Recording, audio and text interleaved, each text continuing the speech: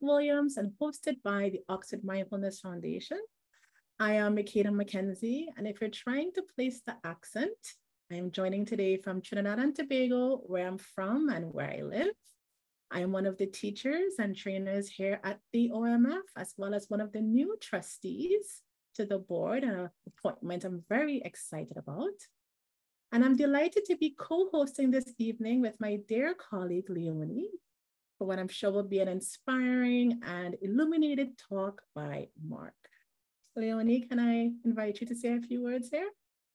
Thank you so much, Makeda, and warm greetings to all of you. Really nice to see some familiar faces appearing. My name is Leonie. I'm also new to the Board of Trustees at the OMF.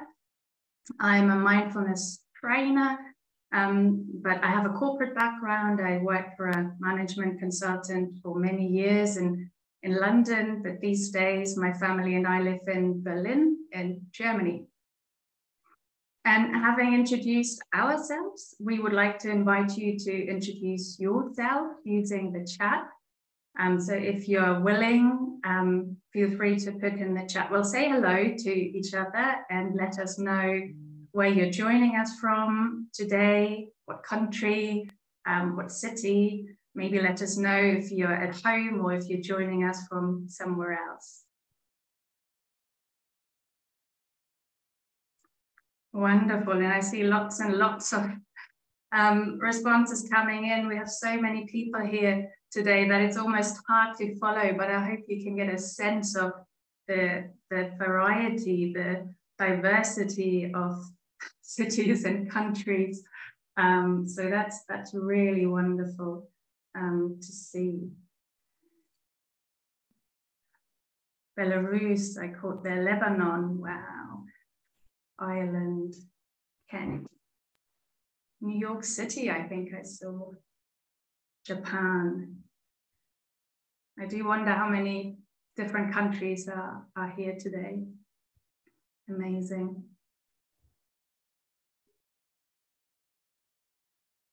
Qatar. Yeah. I'm sure it's really early or really late for some of you, so really appreciate you joining us, making the time. And I think in a moment, Makeda, I'll hand back to you, if that's okay, for some housekeeping, some info before we start. Yes, thanks, Leonie. So just a little bit of housekeeping before we begin. Please do keep your microphone muted unless you're invited to speak. The chat will be open during the session, so please share your questions for Mark there as they arise. The OMF team will be gathering questions as we go along and theming them for presenting to Mark at the end. And as it relates to the chat, please do not use the chat to answer questions posted for Mark or as a forum to chat among yourselves, as this can be distracting for all. There will be time for question and answers at the end, and due to the large numbers of people, Leonie and I will be presenting the questions to Mark. Yeah. Thanks, Leonie. And now I'd like to welcome Mark Williams, our guest speaker today. Welcome him back.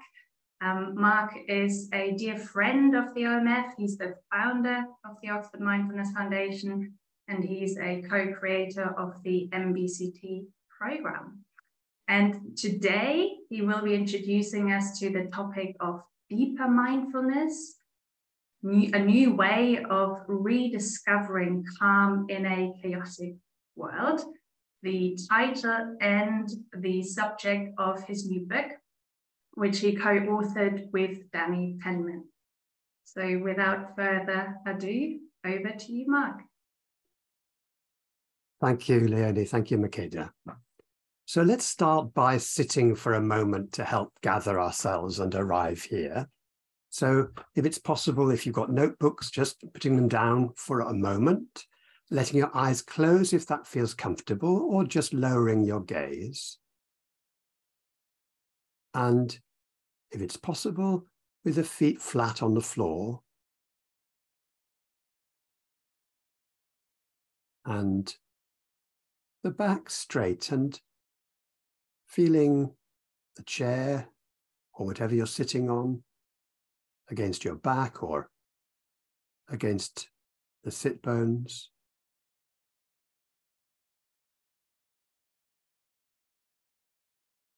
And gathering the attention and placing it on the breath for a few moments, somewhere where you feel the breath moving in and out of the body.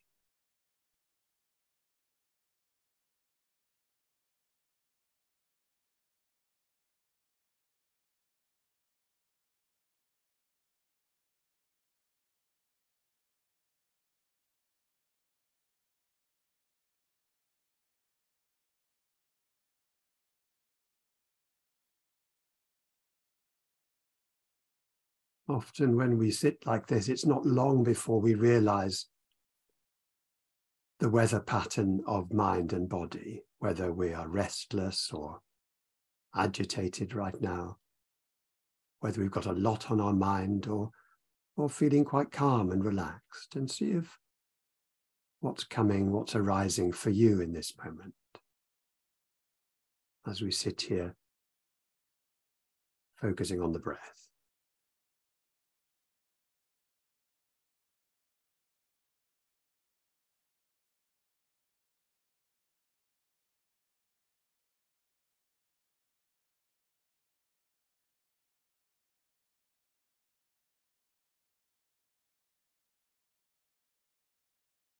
Receiving each in-breath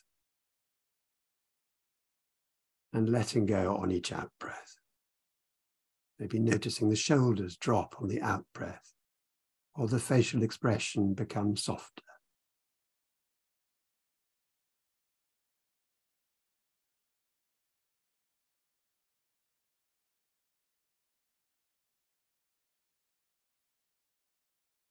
And if the mind is very restless now, then feeling free to allow your attention to focus on perhaps the feet on the floor, either along with the breath or just the feet by themselves as your anchor right now.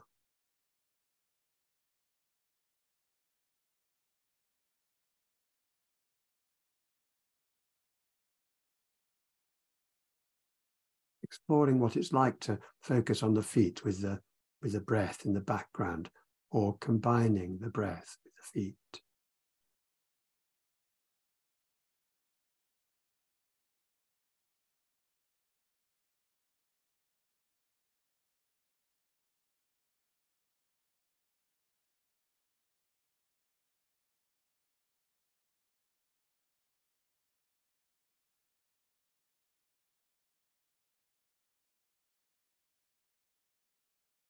And if the mind wanders away from where you had intended it to be at any time, no rush, no need to rush back to the anchor, to the breath or the feet. Just taking a pause, and in that pause, just acknowledging what the mind's trying to do, bringing a sense of understanding and kindness, perhaps even thanking the mind for what it's trying to do to remind you of things. And then, having thanked the mind or appreciated the mind, then very slowly coming back to the breath or to the feet.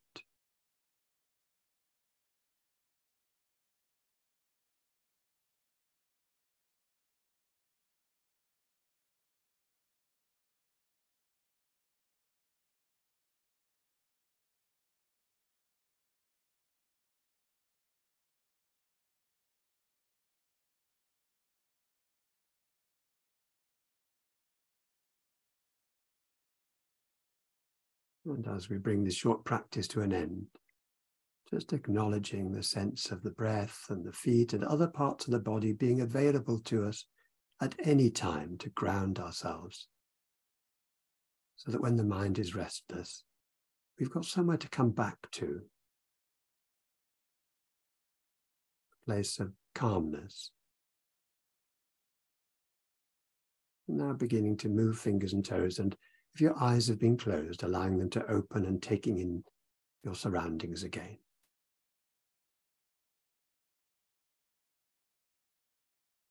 So thanks again for inviting me for this evening. And what I'd like to do is a number of things to talk about or to sample parts of the book, the Deeper Mindfulness book. Mindfulness is about turning the light of awareness towards what's arising outside us and inside us moment by moment. And the program in Deeper Mindfulness aims us to continue that task, to help us see more and more clearly what keeps us locked in brooding and worry and prevents us seeing where deep calmness and well-being might lie. And it starts with the observation that emotional problems have certain key characteristics. They hijack our attention. They make us grouchy and judgmental from time to time. They knock us off balance. And our minds can end up racing with over-busyness that leaves us exhausted and joyless. Now, these moods, they can seem relentless, but they're actually made up of a series of moments which, if only we could slow things down frame by frame, we'd see as a continuously refreshing cycle again and again and again. And the important thing about these cycles is that each cycle is refreshing itself, influenced by something that has arisen in the mind or the body that is known as the feeling tone. That is the sense of pleasantness or unpleasantness, or somewhere in between, fairly neutral or neither one or the other. And this feeling tone is known in the Buddhist tradition as Vedana, V-E-D-A-N-A, Vedana. So today I'd like to say what feeling tone is and why it's important. And then second, how to turn towards feeling tone and see how it affects our perception of reality. And third, to explore a way of dealing skillfully with the over-busy mind. And then we'll have some breakout rooms and at certain points, a couple of times during the evening, so you can talk with each other. But first of all, what is feeling tone? So feeling tone is the immediate automatic sense that something is pleasant, unpleasant, or neither when you come into contact with it. So to get a sense of feeling tone, maybe take a minute now and just look around the room, wherever you're sitting right now, and as your eye alights on different objects, as you just move your eye around the room, see if you can sense, as your eye focuses on each object, whether it has an immediate feel of pleasantness or unpleasantness or somewhere in between, it's neutral.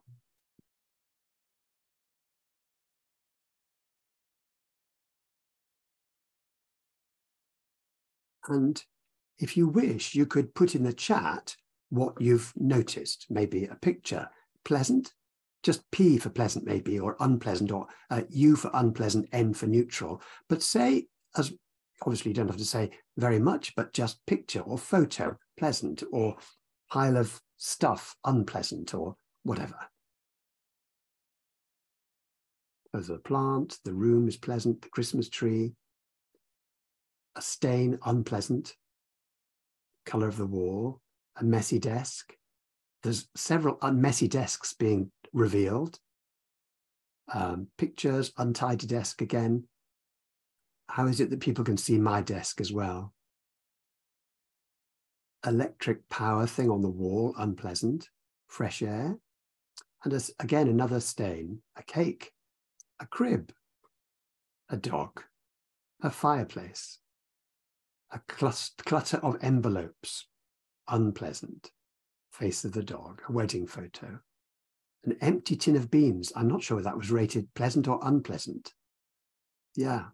Post-its, bike helmet, a block of electrical equipment that I don't understand. Thank you for that. That's wonderful. Yes. Washing area, very unpleasant. Music scores, pleasant. A letter, a sleeping dog. So there, thank you. We'll close the chat in a few moments, or at least a cluttered desk. We assume from Maya that might be unpleasant. Santa has just called to Arlene. Well, that's nice. I hope that was pleasant. So there we are. Notice how these are unique to you. If anybody else had seen those, they might not have had the same reaction. They're unique to you. And although you're aware of the feeling tone now that you sort of look at it, at some level, whenever you've been sitting in that room in the last day, 2, 3 days, they're always there. They're always there in the background, and they're having that sort of effect, even if we're not aware of it. What we've been doing now is we've been bringing them into awareness. And actually, feeling tones may arise and pass away so quickly that it can be difficult to notice them. And yet they're critically important because very often they shape what happens next. So if you found just now that some things, as many of you said, gave a pleasant feeling tone, you may have noticed a pulse of reactivity to it, like a picture, as somebody mentioned. It might have reminded you of someone or something precious, and your mind might have just briefly have gone off into daydreams or pleasant memories, maybe sometimes regrets. But if you found out just now that some things gave an unpleasant feeling tone, there were piles, there was lots of messy desks there was electrical equipment that people didn't understand maybe, or something, it might have reminded you of something you'd meant to do, but you haven't got round to. And you might notice that reactivity pulse of aversion and pushing away, resistance. And if there was nothing pleasant or unpleasant, you might have found yourself tuning out or getting a little bored or hoping that I would hurry up and get on to the next thing. I have to say that for most of us, the hurry up mind is a pretty constant visitor. So here's the important thing. The feeling tone of any moment can be the tipping point for the quality of the next moment. So while every sensation or thought has a feeling tone, and in that moment it can't be changed, the reactions in the very next moment are potentially changeable. So mindful awareness of the feeling tone of experience offers a point of entry into the habitual cycles of reactivity that occur in emotional distress.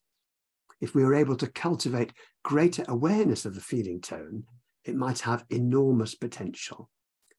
We'd have early warning signs of impending impulses to act in certain ways, impending thoughts, impending emotional reactions, and therefore more choice about how best to respond.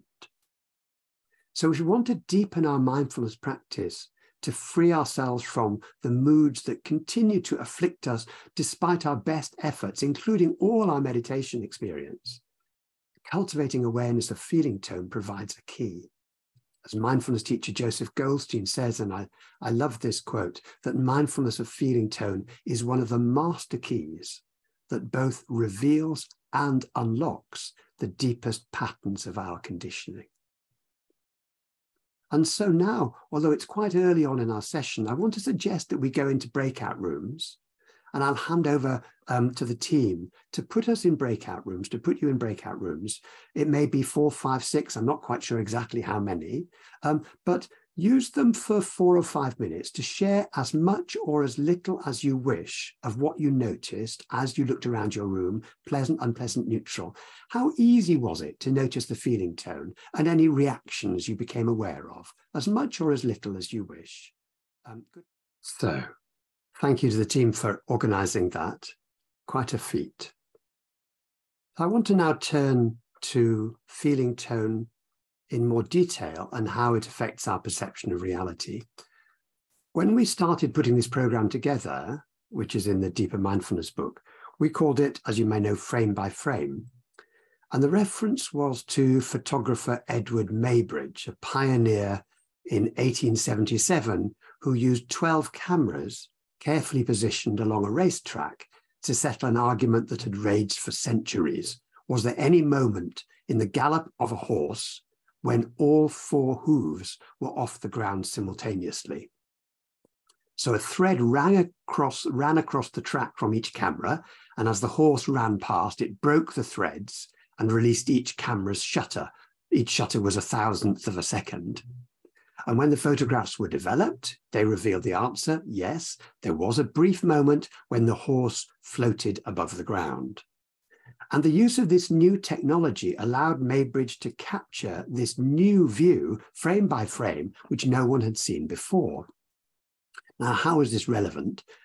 How is it relevant to our mindfulness? Because in mindfulness practice, we too, in a sense, are slowing things down so we can get nearer and nearer to seeing individual frames of experience. And neuroscience agrees that the brain is constantly active, building this sequence of mental models, a bit like Maybridge's sequence of images. But there's a difference. Edward Maybridge's camera took a series of pictures of what was actually there. But the pictures in your mental models in your head aren't like that at all. They contain predictions and plans on the basis of what's happened in the past. And this is because mental models are what you might call task models. They're blueprints of actions to be taken to minimize error in pursuit of your goals. So one way to understand it is to imagine that any first image in a series is based on data from the world, the actual data, but the images that follow later in the sequence are internally generated based on matching up that first image with similar images from your own past, drawn down from your memory and drawn by whatever goal you have right now and the action that seems most relevant to that goal. So it's as if we've got two parallel streams in the brain. One is the basic data stream that is monitoring the actual world. The other is a virtual video stream. And this virtual stream, this rapid sequence of mental models, is constructed from the predictions of what's likely to happen from one moment to the next, based on what's happened in the past and what action is needed. And all, crucially, influenced by the feeling tone of what's happening, especially when we get caught up in the complexities of brooding or worry. In that circumstance, feeling tone is like a hidden organizer. It directs the operations within this sequence of mental models. For example, it determines which experiences are key and should be held in mind, often the most unpleasant, the peak of your pain, the peak of your distress. So if you're not aware of it, it acts like glue, holding the sequence of images and plans together to predict more pain and more distress in the next moment. But here's the thing, if we can become aware of what's happening and simply say, this is unpleasant. This is unpleasant. It can cut through the complexity of the whole thing and the sequence of images, this sequence of sort of images that you've created in the mind collapses. I want to try this for 2 or 3 minutes now. You could close your eyes if you like. We'll just do a short meditation in which we do what we did before, but we do it inside. Before we looked around the room to look for pleasant or unpleasant life. Now we close our eyes and we go inside. So if you're willing to close your eyes or just lower your gaze, just notice what, well, we've said it before, what's the weather pattern like now in terms of thoughts that might be going through your mind?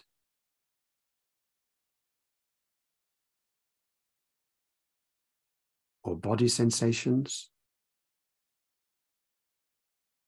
Or feelings?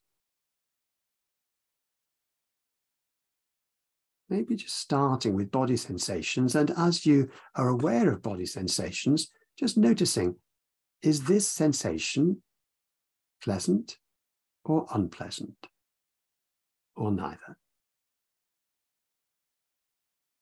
Maybe sensations from your legs or the upper part of the body, shoulders, neck, head, wherever. Whatever's coming into your awareness, sensations pleasant or unpleasant, or neither.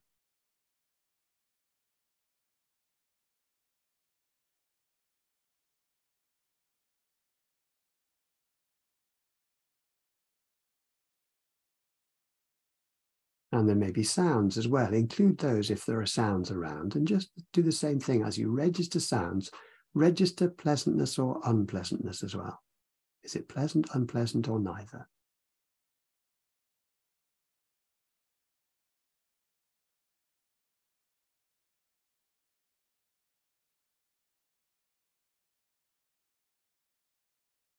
And then any thoughts or feelings that are around.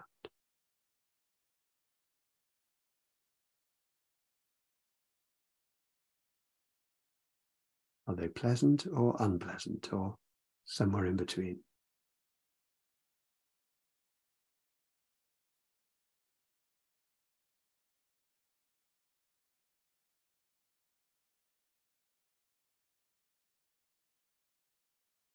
Now notice how the thoughts, feelings, body sensations, whatever comes into contact with mind or body has a feeling tone, but it may be very subtle, may not be very obvious at all.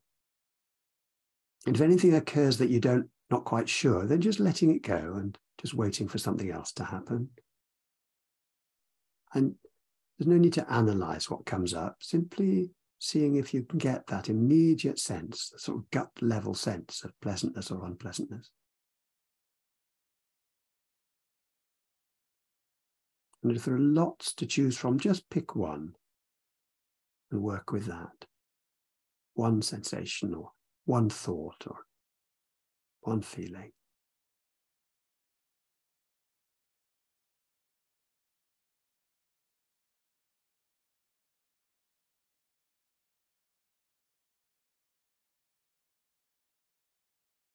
And then when you're ready, moving fingers and toes and letting your eyes open if they've been closed, taking in the room again. So here's the thing that's important, that feeling tones can press our buttons, but particularly when you're not aware of them. This is why we're practicing being more aware of them. If we have an unpleasant sensation or thought, the mind can get into a mode of resistance and pushing away. And the pushing away itself can be unpleasant. So that added unpleasantness becomes part of your task model, the mental model, and it brings up more unpleasant things. So that gets us into a bit of a tangle. It's interesting with pleasant feeling tones. Often we've been taught in our practice that if something pleasant happens, we become attached to it. But actually, it's not always the case. Sometimes when something pleasant occurs, we find ourselves enjoying something, we actually damp down our enjoyment so as not to be disappointed later. So people have developed questionnaires to look at this, and you might be interested in some of the items from that. So one item is when you feel happy, excited, or enthused. So think of times when you feel happy, excited, or enthused about something. What do you say to yourself? Do you say to yourself things like, these feelings won't last, or this could go wrong? Or do you think my streak of luck is going to end soon? Or I don't deserve this, or this is too good to be true? Those are all items from this questionnaire. This assess what's called dampening. And it's as if we worry so much about being let down by positive mood, we try to get in our disappointment first before it can happen to us. But the problem is that dampening makes depression more likely. If we think, if we enjoy this moment, something will go wrong, we cut ourselves off from things that might nourish us. So it helps to practice allowing the feeling tone to be just as it is, especially with positive things, pleasant things, but actually it's good for unpleasant things as well. And there's a way we have learned to do this, and which I'd like to recommend to you, so that if you come across a pleasant thing, a pleasant feeling tone, a pleasant feeling, a pleasant sensation, after you've acknowledged it, saying inwardly, it's okay to like this. This can help dissolve the dampening, dissolve the reactivity, and you can enjoy it and savor it while it's here without getting attached to it. And actually, this also really is helpful for unpleasant things too. After you've acknowledged it, if you say inwardly, this is unpleasant, it's okay not to like it. It's natural not to like this. This also can dissolve the reactivity, letting go of that part of the task model that feels it wants to hang on to something distressing. It just dissolves. And this dissolves the reactivity by helping us to see that it's natural not to like unpleasant things.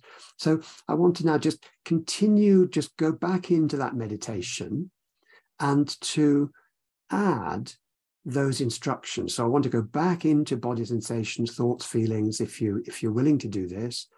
If you're too tired right now or too overwhelmed by something going on in your life, then either just sitting it out or staying with your anchors, the feet on the floor or the body on the chair or your breath.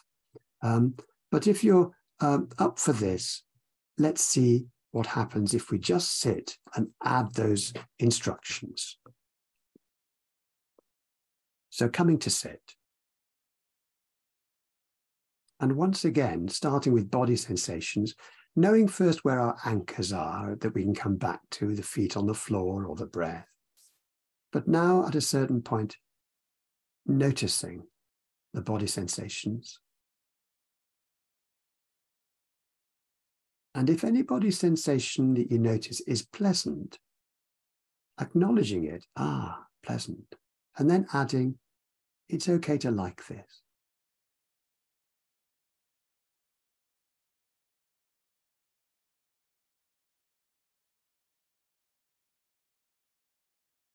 And if any body sensation is unpleasant right now, acknowledging this too, this is unpleasant.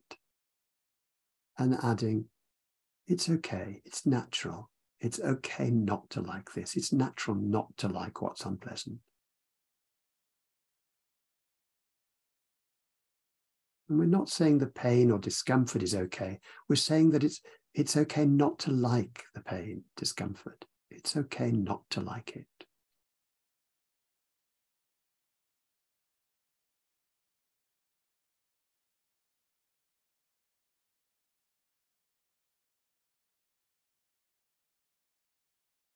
And then turning, as we did last time, to thoughts and feelings that might be around.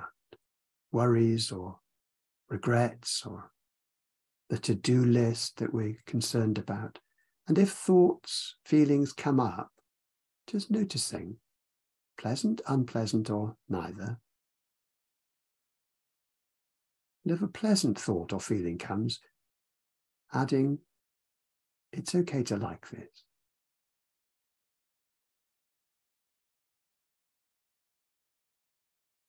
And if it's unpleasant, it's okay not to like this.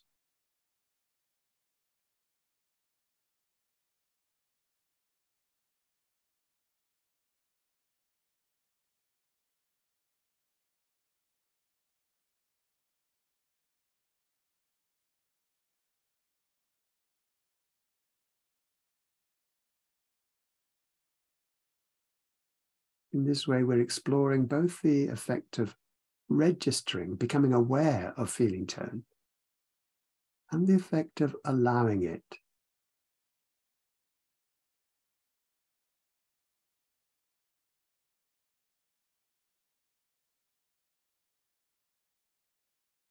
And now, at a certain point, just moving fingers and toes,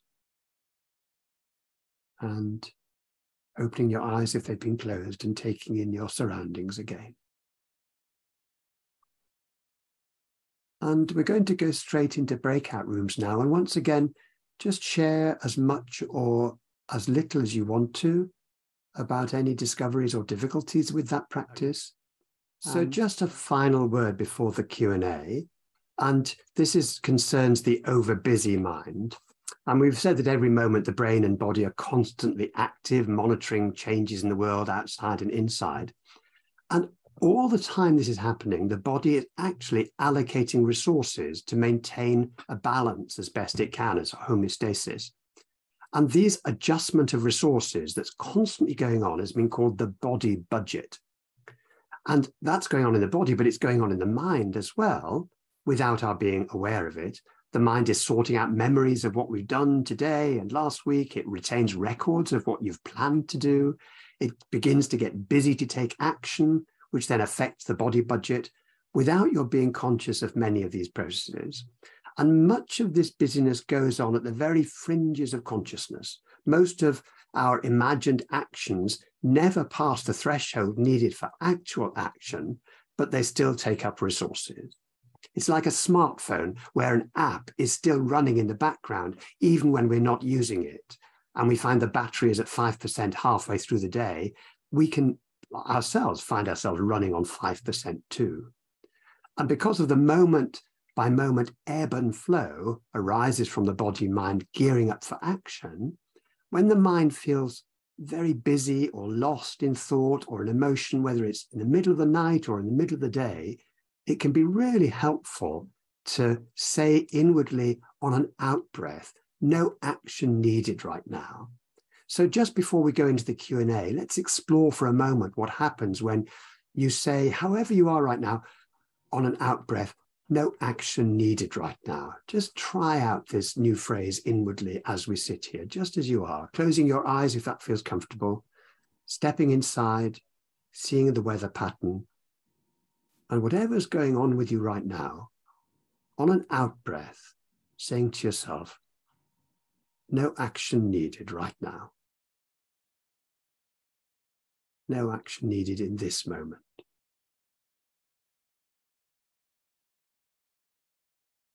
No action needed right now.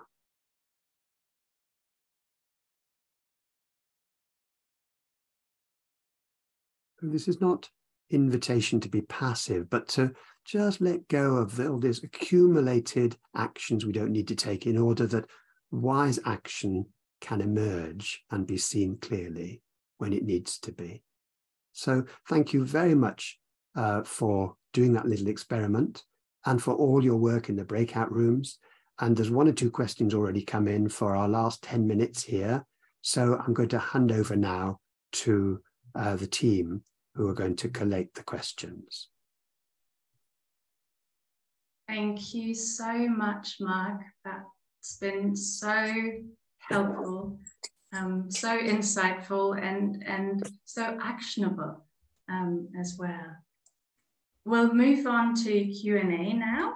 And I think a few questions have already come in. So here's one for you, Mark. This person says, I'm currently halfway through the new book, and I have trouble simply noticing the feeling tone of things. I always feel like I'm evaluating the thing. Why am I feeling like that? Rather than the actual sense. So this is a very, very common thing that happens, that the mind is so keen to evaluate and compare and so on and contrast, that it's very difficult to look at body sensations, sounds and so on without getting a sense of, why am I doing this?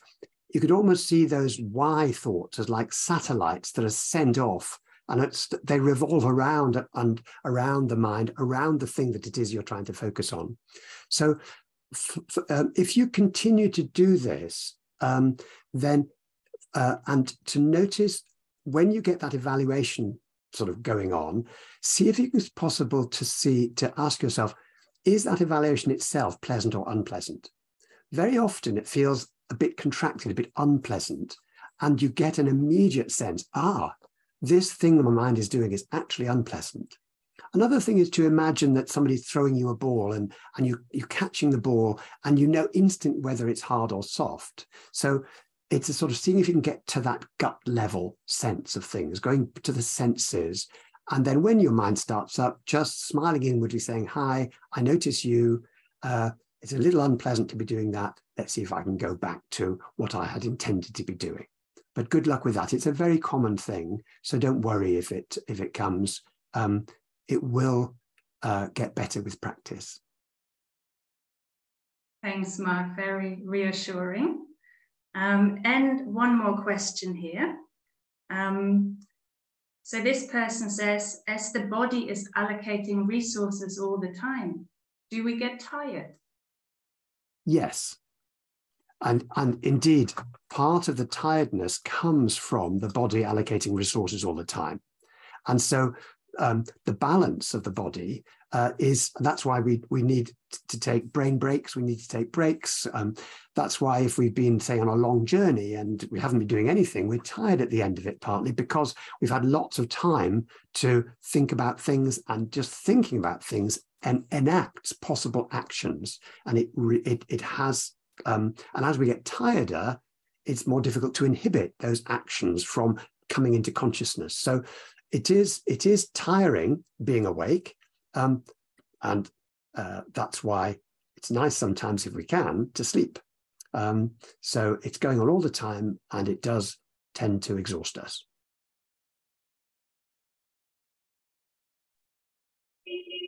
Thanks, Mark. And I have a question for you. What is it that makes a difference to our next moment? Is it purely shining the light of awareness onto the feeling tone and then allowing it? Yeah. So the awareness itself de-automatizes what has been automatic. So the linking together of these models in this sort of a clinch from moment to moment comes from the whole thing just proceeding automatically. When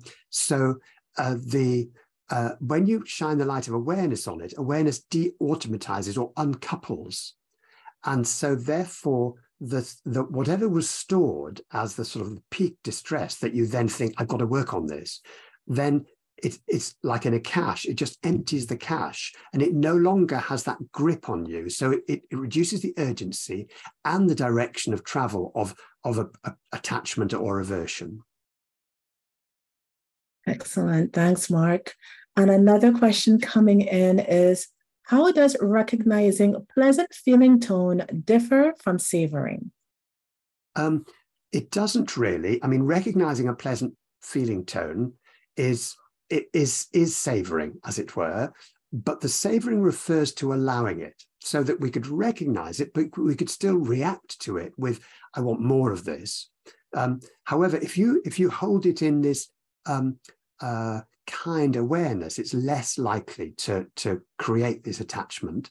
But the idea of saying, this is pleasant, and it's okay to like it, is to allow you to savor it without getting hijacked by a sense of, I want more of this, and so on. So you can savor it while it's here without wanting more of it. Thank you, Mark. And I think we have time for another question.